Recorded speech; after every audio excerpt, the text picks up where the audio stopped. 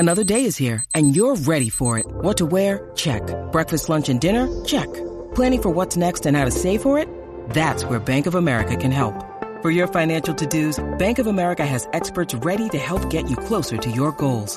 Get started at one of our local financial centers or 24/7 in our mobile banking app. Find a location near you at bankofamerica.com/talktous. What would you like the power to do? Mobile banking requires downloading the app and is only available for select devices. Message and data rates may apply. Bank of America N.A., member FDIC. Good morning, everybody. Uneducated economist here. So the push for central bank digital currencies, it's really going mainstream now. I was reading an article this morning, and when I went to go check my email, after I read that article, 2 people had actually sent me that same article. So I'll leave a link down in the description for you guys. The article was written by, I think her name was Sheila Bair, if I remember right. Anyway, former employee of the FDIC, and I think she also worked at the U.S. Treasury, if I was reading the little bio right on the article. Anyway, just like we have talked about in the past. Now, if you're new to the channel, I've talked a lot about central bank digital currencies in the past. And some of the topics that we have hit on is the fact that these central bank digital currencies are going to be pushed as a benefit to the people, but ultimately, they're so they can go cashless. The central banks want to go to a cashless society, and if they can have everything on a distributed ledger system, they can keep track and trace and control everything about the monetary system. They'll know where it goes, who received it, what times. They can ultimately control who has it. They can shut you off. They can limit the time that you have with your money, meaning that if you are given a stimulus check, you may only have 30 days to spend it. They can limit you on the way that you can spend it, meaning like, you can spend it on these particular items, but not on those particular items. So the central bank digital currency, the push for this is a very controlling system. Ultimately, that's their goal. Now, they're going to push it as a benefit to the people who are, say, unbanked. Right? And now I guess this is a real problem. I never really thought about it, considering that most of the banking that I do is online anyway. Like, I can take pictures of checks and deposit them. There's really, other than getting cash out of the bank, I really don't have much purpose in even going to a bank anymore. I mean, it just doesn't really do much any longer. So I have a hard time sometimes trying to understand the whole idea of being unbanked. But apparently that's a pretty serious problem, and not just here in the United States, but all over the world. So this system is going to provide the ability to have funding and transfer of funds for people who don't use a traditional banking system. I don't know if I said that right, but that's ultimately what it is. It's the ability for people to make transfers of funds without having to go through, a bank. That's what it is. Anyhow, central bank digital currencies are really going to be pushed as far as that benefit to the people during crisis, because we learned from the stimulus packages being passed out here over the last year and a half that it is very cumbersome going through the Treasury, and that there's a lot of mistakes that are made. There's, delays. There's, a lot of issues that come up from using the Treasury Department to distribute the checks. So what the Federal Reserve would really like to do is to be able to deposit money directly into the people's wallets and bypass going through the Treasury. This is not technically legal for the Federal Reserve to do. So they're going to have to make some congressional law changes to the way the Federal Reserve is chartered to function. So the Federal Reserve, when they print money, they don't print money and just hand it out. They print money and lend it into the system. They lend that into the system by buying U.S. Treasuries, mortgage-backed securities. That's the quantitative easing program. There are a few other assets that they can buy, but those are the big ones that people talk about, the quantitative easing of U.S. Treasuries and mortgage-backed securities. So when they buy these, that's essentially a loan. You're loaning money to the government, or you're loaning your money into the real estate market when you buy mortgage-backed securities. So that's what the Federal Reserve, that's how they're injecting money. That's how they operate their monetary system right now. So when there comes time for a stimulus package, Congress has to pass the package. The Federal Reserve says, okay, we'll buy up these U.S. Treasuries so that you have the funding to pass out these, stimulus checks or whatever. What the Federal Reserve would much rather have is this central bank digital currency that they can inject money directly to the wallets. But since they have to in order to do that, they would have to circumvent the treasuries, which would make it illegal. What they would have to have is a treasury bond that they can purchase during a time of crisis that would be automatic. So if the gross domestic product dropped to a particular level, or say unemployment rose to a particular level, these I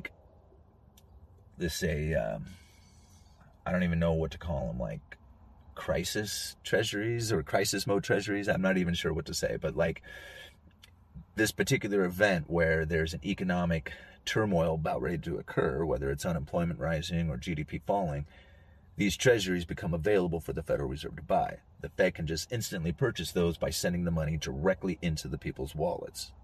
And then they would have those treasuries sitting on their balance sheet. That would ultimately be the easiest way for the Federal Reserve to issue out a digital currency.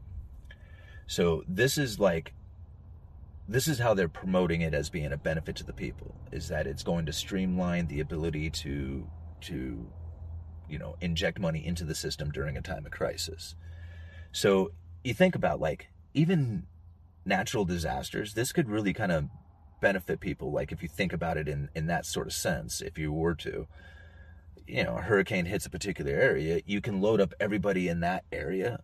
You can load up their wallets with funding so they can, either travel, buy food, whatever it is that they need. They would, just here's some emergency funding. So that's kind of a neat ability to be able to do something like that. But the scary parts of this digital currency, I think, far outweigh the benefits. So ultimately, what they're going to do with the central bank digital currency is issue it out to the people in a way that it benefits them. And most people probably won't even notice that there was a change. They may even use a debit card or something, and it doesn't seem any different from the debit cards that they traditionally use.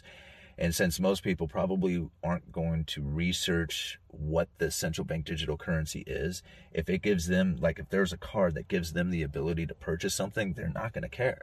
They're not going to care what it is that's doing it. They're just going to be cool, it works. That's all they care about. So that is going to be the way that they get it into the system, is to start by having it as a benefit to the people.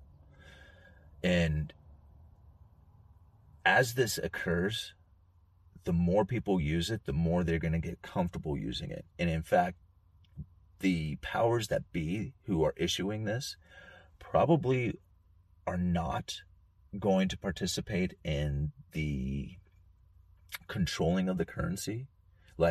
There might even be illegal activity taking place with the central bank digital currency and the governments and the Federal Reserve, and nobody's going to do anything about it.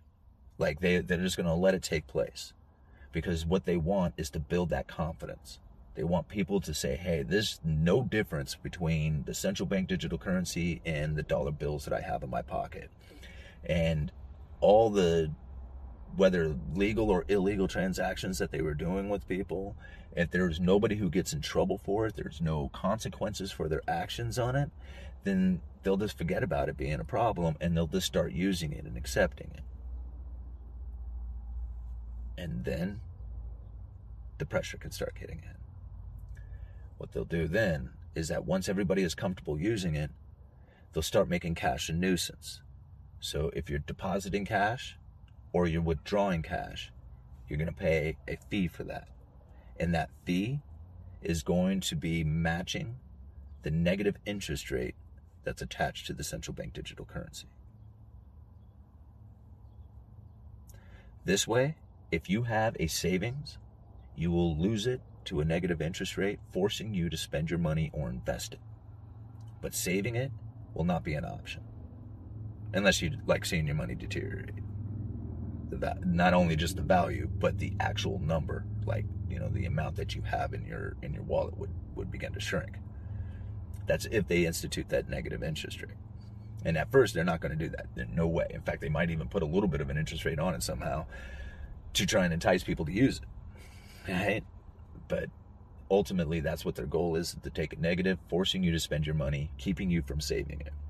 So you either have to go and invest it, buy something, whatever, or, suffer the consequences from that.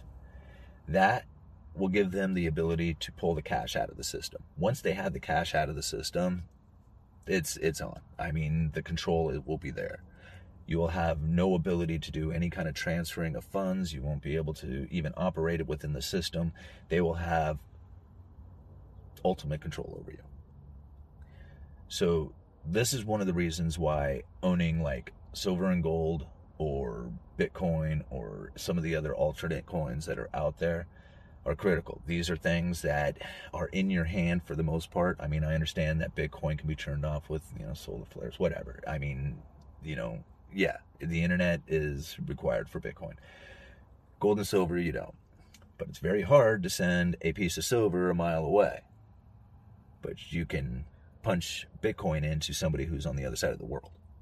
So, yeah, there's pros and cons to both. I own both. I own dollars. I have bank accounts. I have stocks. You got to be throughout the entire system. You got to have your fingers in all the different pies that are out there, because you don't know which one's going to work or which one's not. Now, I see it coming into the future. That's what I see is the central bank digital currencies. I see the removal of cash. I see like gold and silver probably being taxed so high that nobody will want to transact with it, because going down and selling it for your central bank digital currency will mean that you have to pay a heavy tax on it. So I see those type of things coming into the future. And I guess ultimately how this thing will eventually unwind is that it'll get to a point where either you are in debt or dependent upon the system. And you won't have any others. There won't be like a saver. There won't be like, somebody who can save up like, a ton of money throughout their life and then live off the savings. That won't occur. You'll either need to be dependent upon the system, indebted to the system, or the capitalist. I'm assuming the capitalist who is invested heavily into the system and getting paid from it. Because those are the directions that it's going. As far as being like just an independent person who is wealthy, like, I have like a bunch of money and I'm just going to live off the rest of my life with just my funding. Yeah, that's not going to happen, I don't believe. I think they're going to take that ability away from people and force you into the system, force you into dependency or indebtedness, one of the two. I wish I could like give you guys some like better ideas on where it is that you can go, or,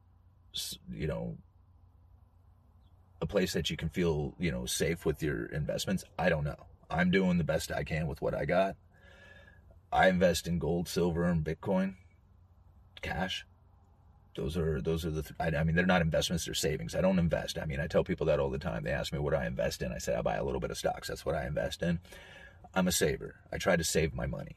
And unfortunately, saving it right now is a very difficult idea, especially when it comes to cash, considering that so many people are talking about inflation and the loss of purchasing power. Now, I see buying opportunities coming into the future, whether that's in the things that people would anticipate being like buying opportunities. A lot of people are going to suffer the consequences of not preparing themselves in a way that the cost of living just goes through the roof, like their food, their energy, stuff like that is going to get very expensive. But toys and luxury items and stuff like that are probably going to get very cheap.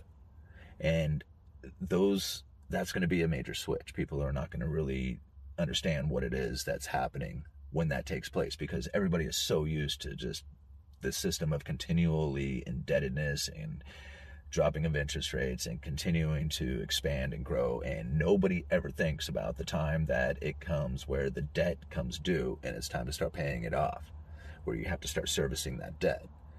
Nobody thinks about that. They just think that you can just keep going on and on and on forever, just like kicking the can down the road. And successfully, they've done it quite a few times, but at some point, it's not going to work very well. And you can already see, like, you can see the Delta variant, like, the elevation of awareness on it and the talking about it and the shutting down of the economy and wearing masks again and all the other crap that goes with it is coinciding perfectly with the economy. I mean, it's just like right now you see all the articles talking about housing market peaking out, how like home sales have dropped, significantly, how the prices are so overwhelming that people are just flat out giving up on looking for homes. That's probably pretty close to the height of the housing market.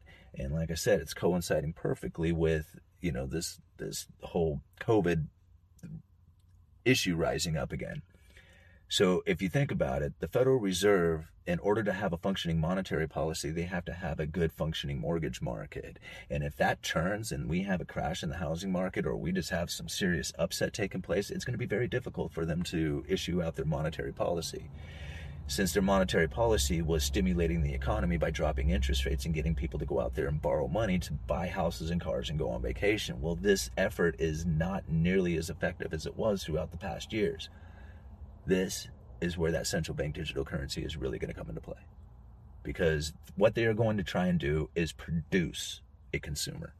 Instead of trying to produce producers who will then provide the employment for people to consume, they're just going to try and do something different and just give a bunch of money to the consumers and hope that consuming is going to be enough to promote the production of things. I'm guessing that's what their idea is. I don't see that working. I think it would work for a little bit of time, but eventually that'll just wear out, and you can, give the people $2,000 a month or $20,000 a month or $200,000 a month, and it still won't buy them the things that they need in order to live. You have to produce in order to consume. That's just all there is to it. Produce and serve, and then you can consume. You can't consume and expect there to be producers and servers out there for all these consumers. I just don't see it working that way. Maybe I'm wrong, but I don't know. I mean, I just try to think of it simply, You have to go and work, earn money before you can buy something. It's not that hard of a concept, right? All right, I got to go to work. Uneducated economist, you guys let me know.